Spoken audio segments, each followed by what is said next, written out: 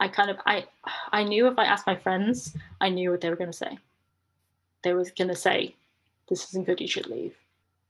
And in hindsight, I should have listened to them because they knew that was the best thing for me to do, but I knew that they were going to try and convince me, and I didn't want that. I was looking for someone to tell me you should stay. Holding on, letting go, holding on, the leaves, letting go. Always know exactly when to fall. The leaves, letting go. Always know exactly when to fall.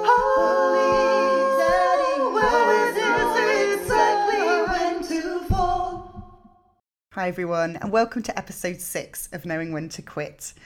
This is the podcast where we explore how we navigate the decision to bring something to a close. And today I'm talking to Mathy Silvakumaran, who is a writer, filmmaker and disability activist from the north of England. She is going to be talking about her decision to quit a PhD a few years ago. And from the friends and people in my life I know who've done a PhD, it has to be one of the hardest things to commit to one small topic area for, sometimes 4 years of your life. I suppose one thing that just really struck me from this conversation is how emotionally draining it is when you're making the decision, but yet you're still in the project. In this case, Mathy was still doing her PhD, she was still writing her essays and doing the research, and yet she wasn't sure she wanted to be there, and that was taking up so much headspace. And maybe as you listen to this, you can relate to a time in your life that you felt you had to hold on to something that was a long-term commitment. And that's, again, that sunk cost fallacy of, well, I've only got a week left, or I've only got a month left, I'm sure I can get through it. And yet knowing in your heart it's not where you want to be. Thank you so much, Mathy, for sharing so openly and so generously on this episode. I hope you will enjoy it. And finally, if you're enjoying this podcast and want to support us, you can buy us a coffee at ko-fi.com/Sarah Weiler. Enjoy the episode. Letting go, holding on, the leaves, letting go. Always know exactly. Brilliant. Well, welcome, Mathy, and I'm really excited to speak to you today. Do you want to just share a bit about where you're at right now in the world and professionally? Yes. So my name's Mathy. I am a writer, director, filmmaker who's kind of come to this job through academia. And I'm based near Sheffield. Thank you. And you got in touch because you'd been through a big quit at some point in your life. Do you want to talk to me a bit about what that was?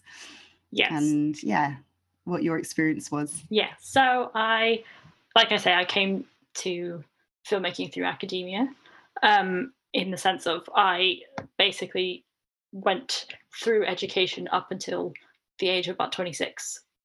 Straight through without taking a break. So I went straight from school to university without taking a gap year. After I graduated, I dived straight into a master's.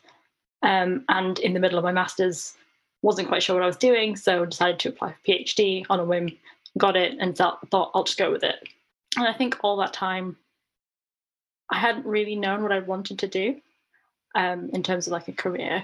And I just kind of kept going through education, not really knowing what I wanted to do, but being kind of too afraid of making a decision that would commit me to something of a career. So I thought, if I just keep studying, education is my forte, it's something I've always been good at, it's always going to be there, why don't I just keep doing it? So that's how I sort of ended up at the age of 23, 24 doing a PhD.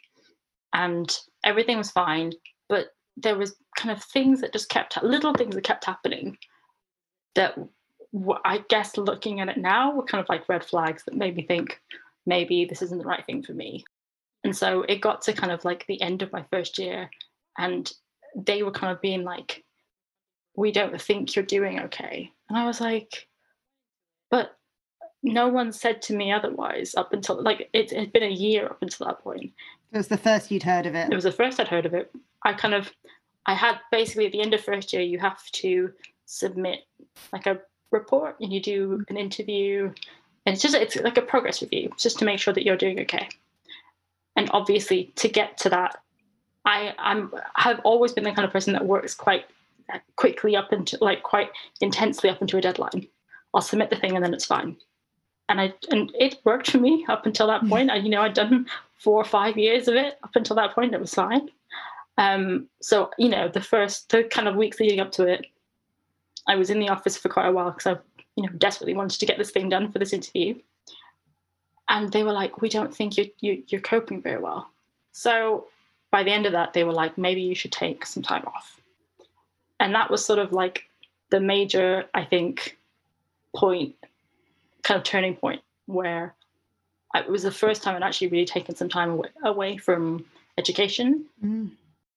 And it so made were you still me, enrolled on the course at this point? Yeah, but I was on like a leave. Okay.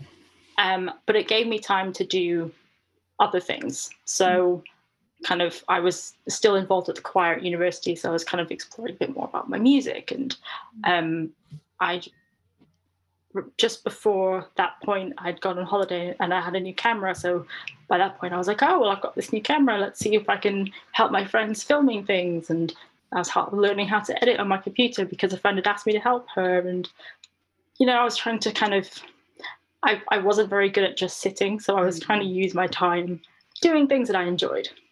And kind of looking back, I think having taken that time made me, in the back of my mind, realize that being in that sort of educational environment wasn't the thing I wanted to do anymore.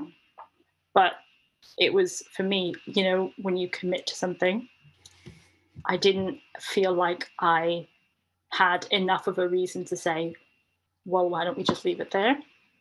So I'd taken that leave for a few months, and then I didn't really know what I wanted to do, so I came back. But I didn't really feel like an affinity to what I was doing. So I was kind of going through the motions of, talking to my supervisor, submitting a paper, like a chapter for a thing, doing a module, doing the classes, doing this, doing that, for like just ticking boxes. But I kind of didn't really feel like I enjoyed it. And how much of that was to do with the way they treated you the year before? Like, did you kind of lose your confidence with it, or was it? Yeah, there was things that I kind of mentioned to my friends, and they were like, that's not the way that's supposed to work, right? And the more I was kind of going back to this environment, the more I was like, I don't feel comfortable here. I don't feel like these people want me here. I don't feel like I want to be here. But there was a huge part of me that was like, you've committed to something. And there's a big part of me was also like, knew that in the back of my head, I have a reputation for not following through on things, as just personally, like in my family. As in your family have that reputation of you? As in yes. So all through school, I'd always picked up kind of hobbies and things, done them for a while, and then kind of not followed through on them. And, from a kid, I did piano lessons, did those for a couple months. Did singing lessons, did those for a couple months. Bought a guitar when I was 14, did that for a couple months. Bought a ukulele when I was 25, did that for a couple months. Actually just picked it up now. It's great. It was a thing that I felt like I'd always been told that I wasn't very good at committing to things. And so I thought, this is the one thing. It's like proof, if I do this, if I commit to this, if I get this thing that is outwardly recognizable as a successful thing, a PhD, then, that shows that I don't quit things, that I'm good at doing things and I can follow through. Yeah, it's the ultimate staying power medal. Exactly. Isn't it? Yeah. Like piano lessons, singing lessons, guitars, that's, if you quit that, that's fine. There's small stuff, but if you can commit to something big like this, and everyone can see, oh wow, you spent 3 or 4 years doing that, and you've got a certificate on your wall. That's great. You need to do that. Why was it so important to be seen to be someone who persevered? I think for me it was that sort of like mark of success. Like this is what I can show someone and say, this is something that I've done that is good. It was really hard for me to explain to people what I wanted to do, even though I didn't know what I wanted to do. But I thought if I had this, people would be like, wow, I understand what that is. It's a, it's a recognizable to anyone else symbol of a good education, a PhD. Everyone knows what that is. So I think that's why I stayed so long. It was like a combination of things. But I think there was also a part of me that was just being really stubborn. That was like, oh, if I, stick it out for another year, it's fine, I can do it. And then you kind of work backwards from that. Oh, I've got a year left. Okay, this is what I need to do. This is how I can get to that point. And so you think, okay, well, I can put up with this and that, and this annoying thing and that annoying thing, and this person breathing down my neck, and this person telling me it's not good for a year. That's fine. But then there was the part of me that procrastinates. That was like, well, I don't want to do this because I'm not enjoying it. And the time gets less, but the pressure gets more. So it just sort of builds up like a pressure cooker. Like you've got so much to do, you've got less and less time to do it, but you're also not enjoying it. So you're putting it off. And then it gets more and more. Then you're getting feedback that you don't want. And I remember there was a point when I was researching something. And it was, I remember I was in the library and I was reading something, and it was just like an article from a book about perceptions of disability. And it was, I don't remember what the thing was, but it was basically essentially saying that people with disabilities are not capable of love or being loved. And I was like, why am I reading this? Like, why am I forcing myself to read this? Wow. It was so, I just took it so personally. And my friend was there and she was like, this is so horrible. Why are you reading this? And I was like, I don't know why I'm putting myself through this. It's really hard. And so I told my supervisors, I was like, I don't feel in the right place to do this. I don't feel like it's really getting to me. I don't like it. I'm struggling. And one of their responses was, you should take it personally because that's how you get it done. What? Yeah. Because if it's personal to you, then it means I see. You can do it. It's like the motivation. Yeah. Right. And I was like, you don't understand though. You don't see where I'm coming from. That it's really like mentally affecting me. Not just like I need to get it done. It's that it's messing with my mind. And I think that was the point. I think that was sort of like a point, like a breaking point where I was like, I don't think they get where I'm coming from. And it was sort of like the point where there was there was a final disconnection. I was like, they don't understand where I'm coming from. And I don't think they will. How far in were you at this point? 3 and a bit years into this. And I kind of wasn't really sure what I wanted to do. And I wasn't really working at that point. I was kind of sitting, thinking, not really writing anything. And I kind of, I knew if I asked my friends, I knew what they were going to say. They were going to say, this isn't good, you should leave. And in hindsight, I should have listened to them because they knew that was the best thing for me to do, but I knew that they were going to try and convince me, and I didn't want that. I was looking for someone to tell me you should stay. Okay. And did anyone tell you? So, I mean, what I did was I asked people who had done PhD. Because I was looking for bias. Yeah, I was looking for the right answer. And it was, I mean, I did ask people that I trusted. It was, people that I knew, people I actually knew from choir who had done PhDs. And, they said to me, like, it isn't for everyone. Not in like a way that I don't think you're good enough, but it's just in a way that like, it is a really difficult thing to do and it isn't for everyone. And I've said the same thing to people actually afterwards. I've said it's not for everyone. having come out of it, it's not for everyone. And some of them gave me advice of things to do, like, if you have enough work to come out of it with an MPhil, you could do that. That's an option. I was really grateful for them to kind of be like, to give me some information, like, oh, you could do this. But none of it felt right. None of it felt like that's what I want to do. Like, I felt like if they had said something to me that made sense, I would have been like, yes, that's what I want to do. But nothing they'd said to me felt like the right thing. Well, you didn't want a solution, did you? Yeah, no. So it's like, actually, those aren't helpful bits of advice when you don't want to do that. Yeah. So eventually it kind of got to a point where I was like, I felt like I had to make a decision. It kind of almost felt like it was either jump or be pushed. Wow. And I decided to just jump. So I kind of said, and at this point I actually wasn't communicating with them anymore. I was communicating with one of the admin people, because that relationship for me was so far gone that I was like, I don't even want to communicate with them anymore. I'm just going to quit. I'm going to go. So I didn't even speak to them. I didn't even tell them I was doing it. I just signed the paperwork and I left. Wow. That was it. So yeah, that was April 2017. I think I started in October 2013. Okay. So I'd lasted that long. Yeah. And that's how I got to that point. Yeah. So I'm curious about that moment when it was push or be pushed. Mm-hmm. What helped you make that final decision?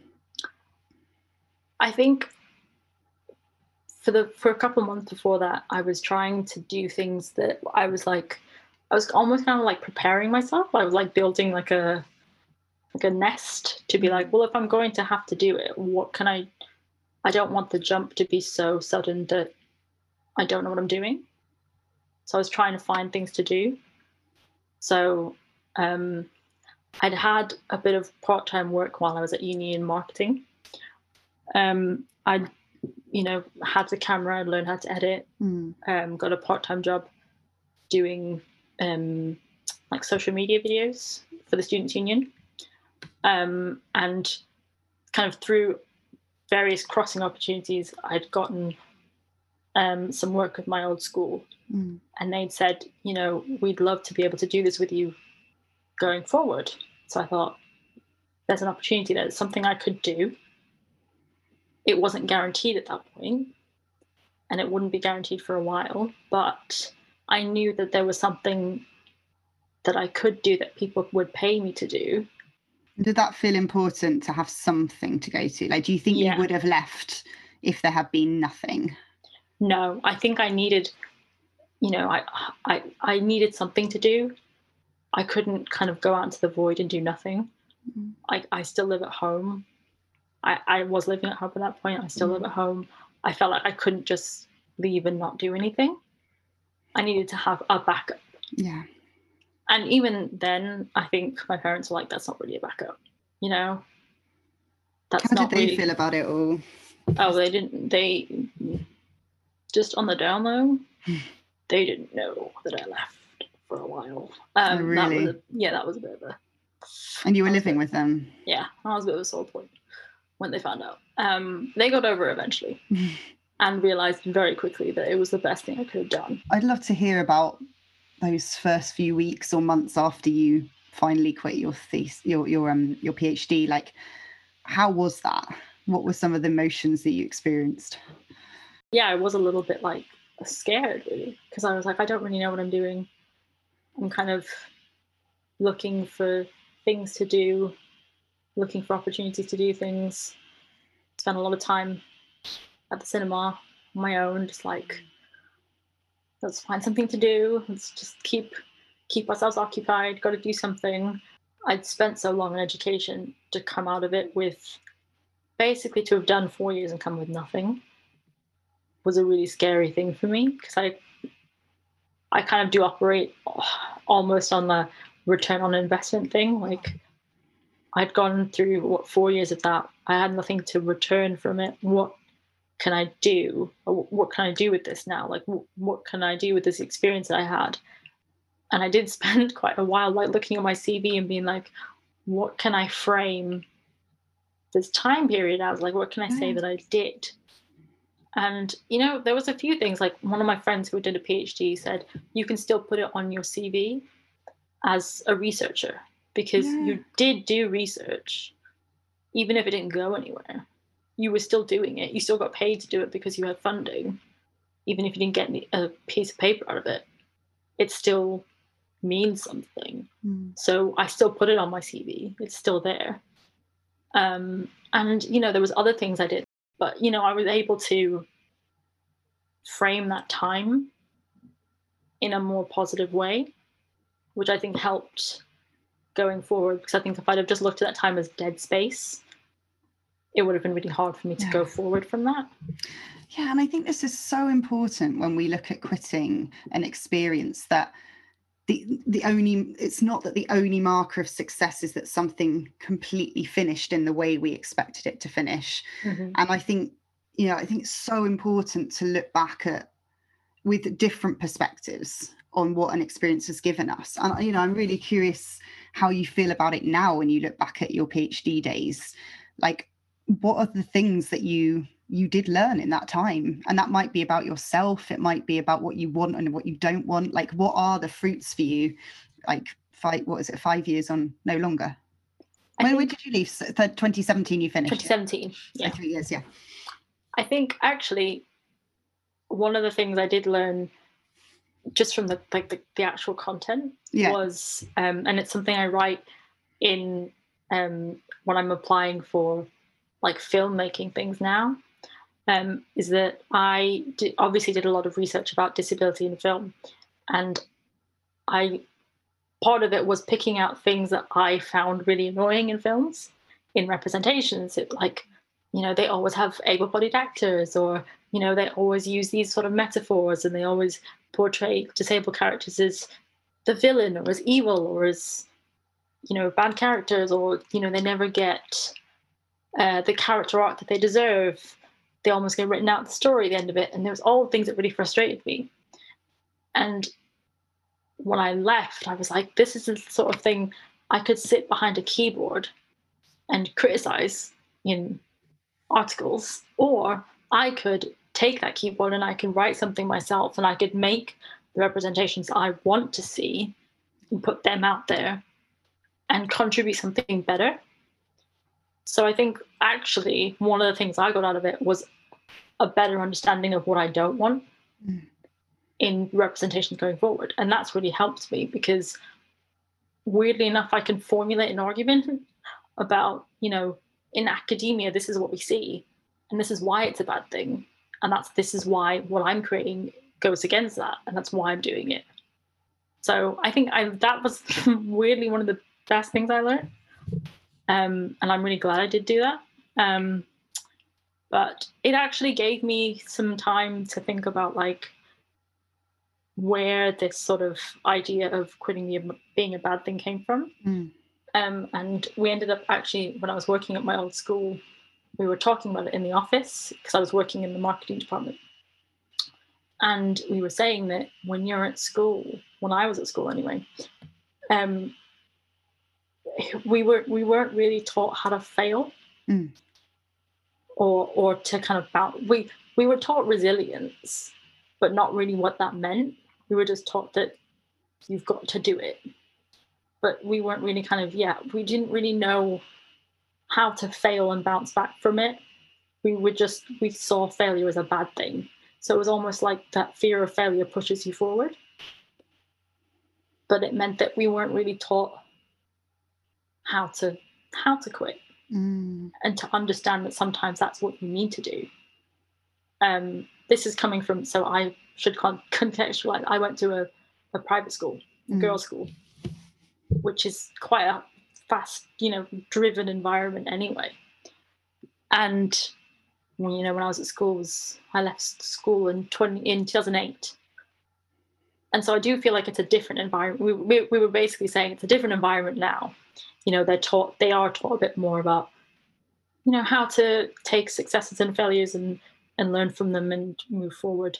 But I think back then it was very much like you have to go to university and you have to do these things, and you know, you can't quit now. You've got to keep going. And I know some people like good friends of mine that maybe were doing career choices that they shouldn't have done because they were too afraid to say, this isn't the right thing for me, I should just leave it. They thought the same thing I did several years later, which is, well, I've committed to something now, and I don't know how to quit. I don't know how to quit because we're not taught that it's a good thing. So true. And I think this thing of perseverance is a useful skill, but Mm-hmm. only if it's the right thing for you. Yeah. And I think that's where we that was really helpful to hear the context of your school. And I can imagine that added to it. If there's all this expectation and this is culturally, you just keep going, you just don't stop. But only if it's the thing you want to do, right? Yeah. Like, and then it's, how do you know, like, is this just me having a bad day, or like, is this totally misaligned? And I mean, what I'm hearing from your experience is that, there were relationships that, people just complete values clash. You weren't understood, you weren't supported. And ultimately, like, the material you were having to deal with was like totally going against what you believed in. And like, so much there. Like, how can anyone say that you should persevere in that kind of environment? Yeah, I was reading this book a while ago called Range. Oh, and yeah. It talks about generalism versus specialists. Because, when you're at school, you're taught that you get narrower and narrower. You go from GCSEs to A-levels to a degree. And then if you keep going to a master's to a PhD, and you end up studying this really, really little tiny, tiny little dot in the world.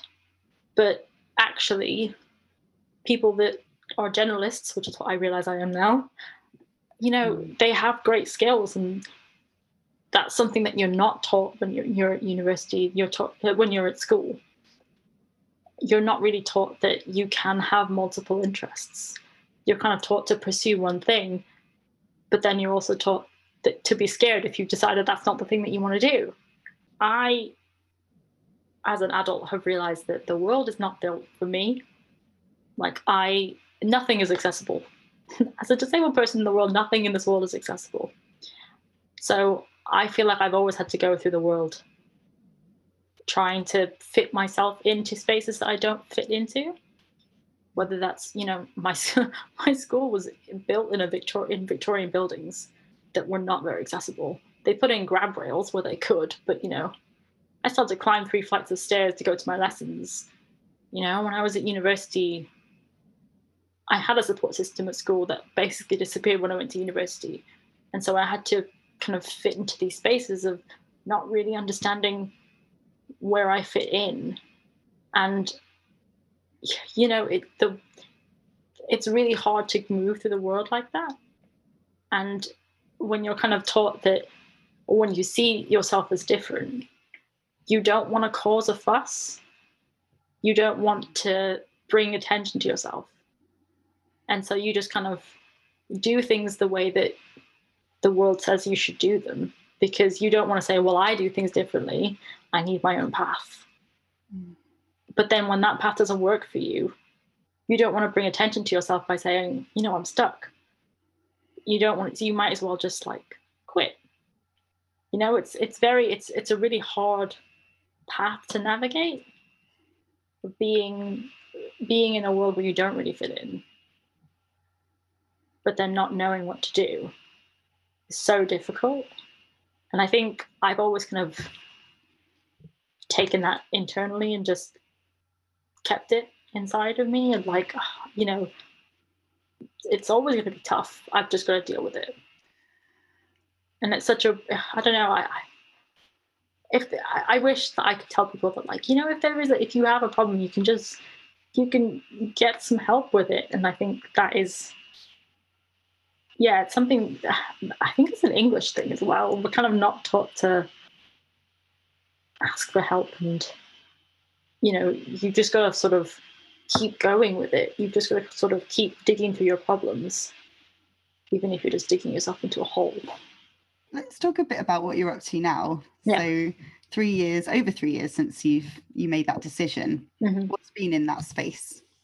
So when I was around the time I was thinking about leaving, I went to the cinema and I watched a movie called Moonlight.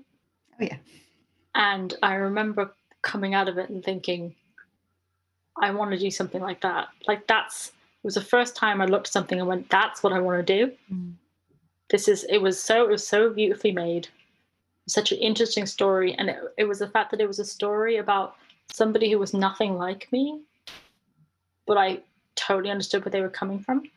That sort of empathy. I was like, this is what I want to do, because I am nothing like Chiron, but I want someone to be able to put themselves in my shoes and understand where I'm coming from. Mm. I want to create that sort of film for somebody. So I remember watching that and thinking, that's what I want to do. And that was almost the sort of the starting point of it.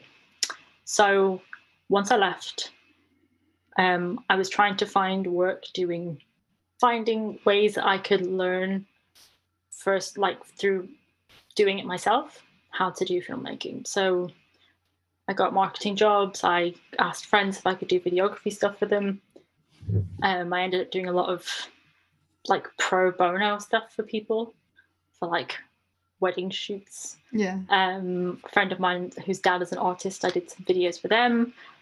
The year afterwards, that summer, I'd entered a competition with Bumble. They do like the dating app. Yeah.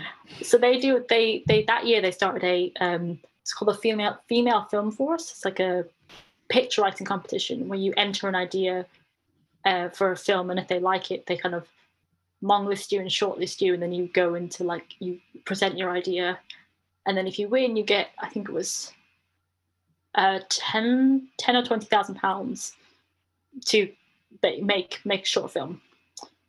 So I ended up getting longlisted. So out of 1,000 pictures, I was in the final 23. It's incredible. It was so humbling because I had no idea what I was doing. But I was like, people actually believe in this. Like, they really believe in my idea. And at that point, it was just an idea. Like, you didn't have to have a script. You didn't have to have anything. It was just an idea. What was the idea? It was about a girl who is in a wheelchair but meets these longboarders and decides that that's what she wants to do. Mm. And anyone who knows me knows that idea could only come from my head. It was basically me as a child. Once I got that, I was like, wow, like I could do this. So I ended up, my friend spoke to somebody who she knew in the BFI, like the local hub, and I met with them, and it's been quite like a long development process, but we are currently, me and my producer are applying for funding now to make that film. So hopefully we're shooting next year. We were supposed to be applying for funding and shooting this year, but because of the pandemic, everything got cancelled. Yeah. So yeah, it's been postponed, but we're hoping to shoot next year. The momentum's there. Well, that's incredible. And I'm just hearing that with a comparison to your PhD feedback, mm-hmm. You know, to go from such lukewarm responses and like lack of encouragement to putting yourself forward for something and getting longlisted. Yeah. It's just what a contrast. And I wanted to acknowledge as well something else you shared, which is when you had those breaks, especially I think you were talking about the first break, that, you know, the enforced mm-hmm. pause, that's when you discovered like your love of editing and all of those things. And I think it's something that we can be, when we're scared about the space, actually just being curious about what you do when you have nothing to do mm-hmm. is what you want to do. Yeah. The stuff that you did in the space ended up being your love, right? Yeah, I'm in a way, I'm kind of glad that it happened that way, even if at the time I was kind of annoyed by it. In those sort of enforced breaks, it gave me time to think, I've got to find something to do. What can I do that is enjoyable? And so, yeah, I ended up, I bought a Mac for my PhD. And that's when I learned how to use iMovie, because it came with, like, I didn't have a Mac before when I was an undergrad. So that's how I learned to do that. And I bought a camera because I wanted one, not because I wanted to film, just because I wanted one. But then I had that, and I was like, I've got time now. I can actually learn how to use this. and not just be that person that has a camera that doesn't know what they're doing. I can learn how to do these things. And so, yeah, I'm glad I had those pause points, because it gave me the time to be able to do that.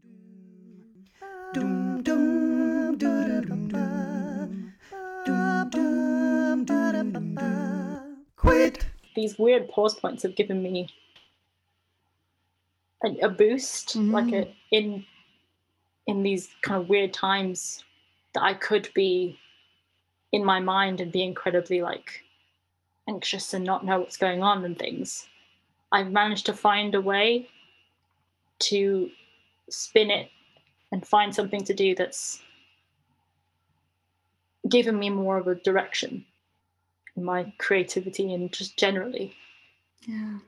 Yeah. That's amazing. I'd love to hear,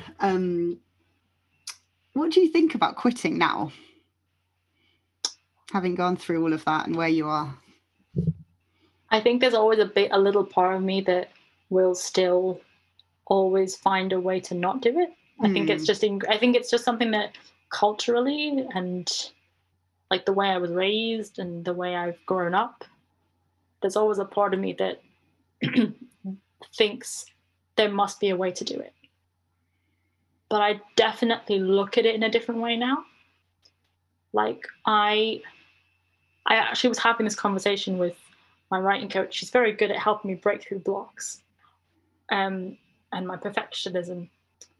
And I came to a realization a while ago that actually for me, quitting isn't about stopping something because you don't want to do it anymore. For me, it's about realizing when something isn't serving me and it's not working for me. So it's not a bad thing. It's me realizing that my energies are probably better served doing something else. And so I always look at it as an opportunity to think, why isn't it working? What is it about it that isn't working? And can I learn from it? Can I do something differently? Because a lot of the time it might not be that I actually have to completely stop something. It might just be that it's a small change. Quitting can just be a change of direction. It's not about like turning the car off and getting out. It might just be like taking a different off-road and going in a slightly different direction. Or having a pause like you did with your, Yeah. I think that's also really powerful, like the power of just giving something some space and then seeing how you feel. But so many things I've done that I've taken a pause and thought, actually, I do want to go back to it. So, yeah.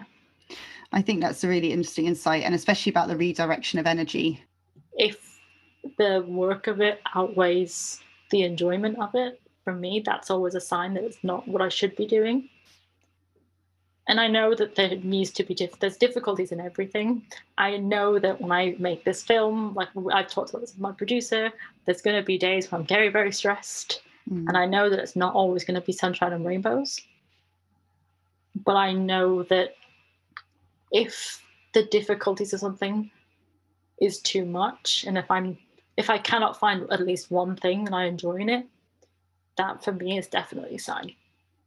And it also strikes me that what you were doing your PhD on, you've ended up doing that really in like you were researching the portrayal of disability in film and literature. Yeah. And you're now creating your own version of a positive portrayal. Yeah. So you haven't quit the topic. You've really just you're just doing it in a way that makes much more sense for your personality and what you're getting back from it. And it sounds like you're really collaborating with others. It feels much more alive. So, you know, really it's just the context has changed, but the subject hasn't. Yeah, like I never would have considered myself a creative person. I always think, like growing up, I always thought that was something for other people. Like my sister did art and music at GCSE, so I thought that's her thing. I have a friend who was an amazing writer when I was at school, and I thought, well, that's her thing. There was always people that were much better at singing than I was. And so I thought that's their thing. So I never thought I was good at words and I was good at debating. But I always thought I didn't think I was creative. That wasn't my domain. I was good at school. but I was good at education. I thought learning was my thing, but creativity not so much my thing.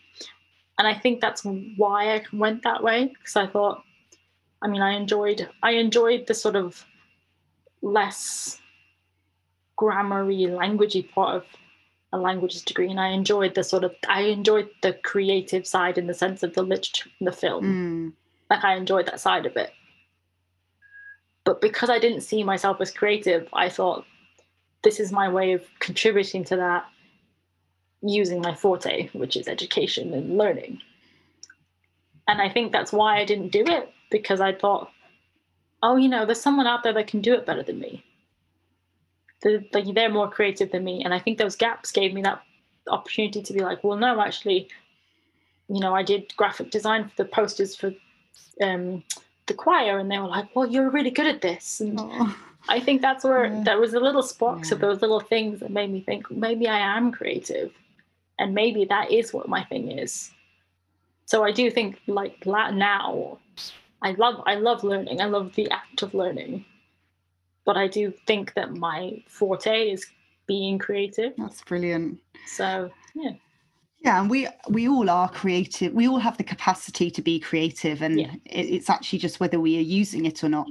Mm-hmm. I think like we all have the capacity to be empathetic. We all have the capacity to be joyful and funny. Like it really, it's just untapped or not creativity. Yeah. But we can get quite hung up, I think, on like, oh, that person's a writer, therefore they're creative. And there's writers that aren't actually that creative. Yeah, and it's I think so much as well tied into like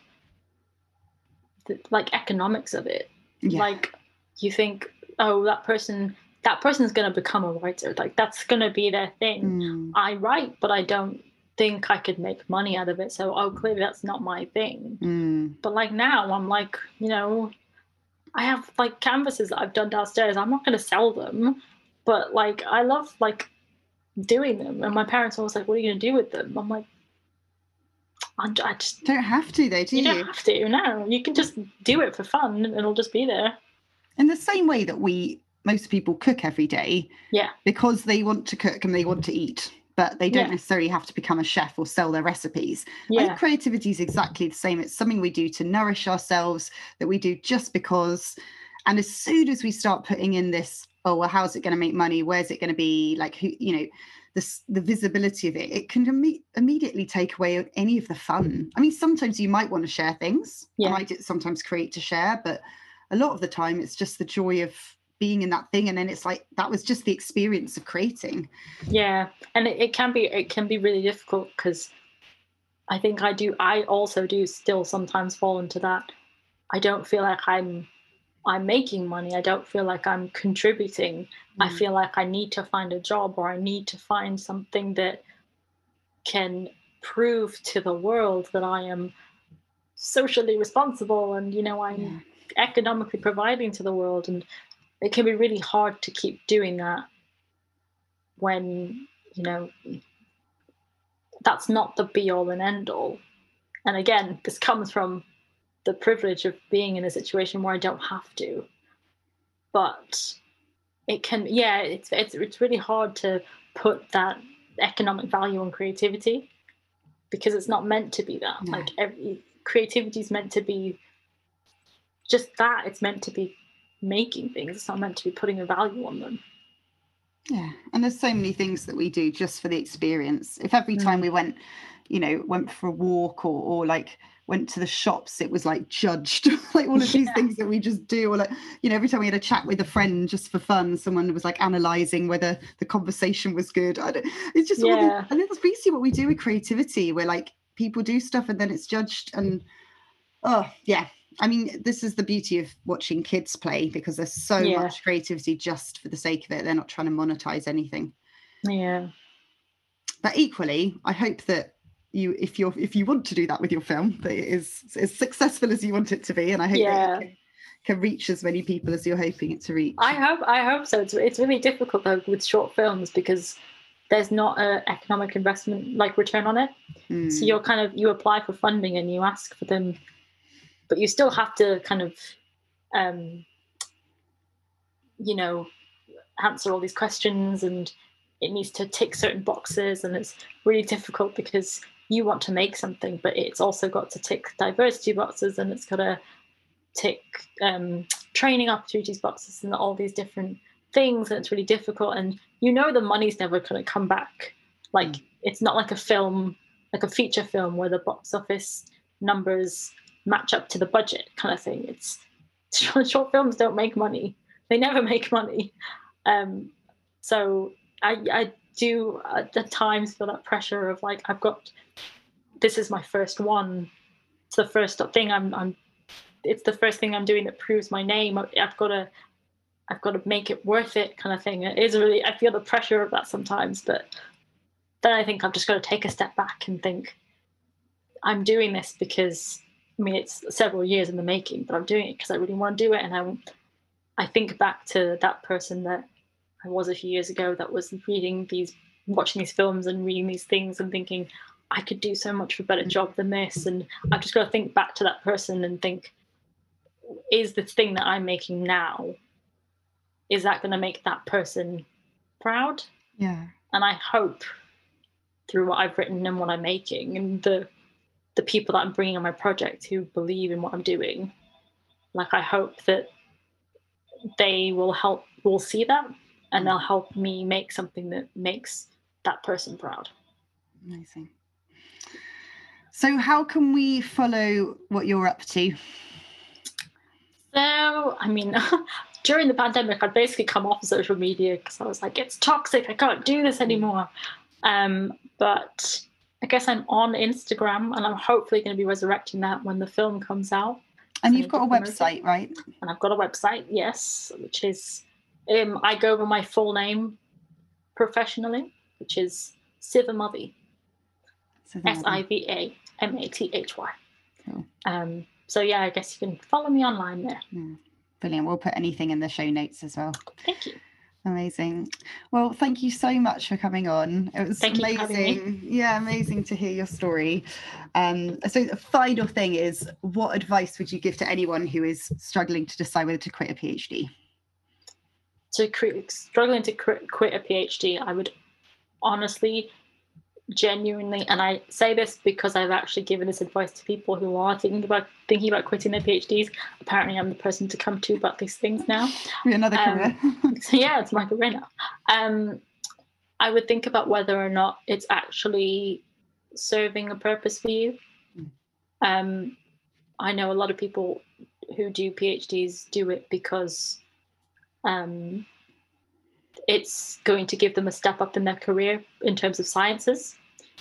If it's really needed for your job and there is something pushing you forward, there's a goal that you want to reach to do that, whether it means that you can work in this field or if you can get this job with it, then that gives you something to drive towards, and that gives you more of a motivation. If you're doing it off of your own back, if it feels like more of a daily struggle and it's more work and hassle and frustration than that end goal is worth, I would really think about whether that grinding down of your gears is truly worth it, because it will take years off of your life of stress. And at the end of the day, I think your like mental well-being and your ability to kind of come out of the situation as a whole person that's not constantly stressed is more important than a piece of paper on a wall. So yeah, I would think about whether or not, it sounds really weird to say, but whether or not it's really worth it to have that piece of paper instead of your own personal health. Yeah. I always ask people, if no one knew you were doing this, would you still do it? Yeah. And then you can really check in, am I doing this for the external validation? Yeah. I knew that if I was going to get it, that a grand total of maybe 3 people would be reading my thesis at the end of the day. I was like, are these 3 people really going to care? Probably not. Well, thanks so much. And yeah, maybe see you at Writers' Hour as well. Yes. All right. Thank you so much. Thank you. Bye.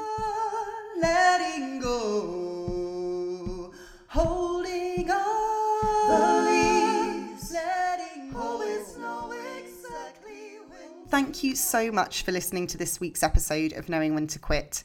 If you're enjoying the podcast, please consider leaving us a review or sharing it with friends, family, and colleagues so that we can have more people having a better relationship with quitting.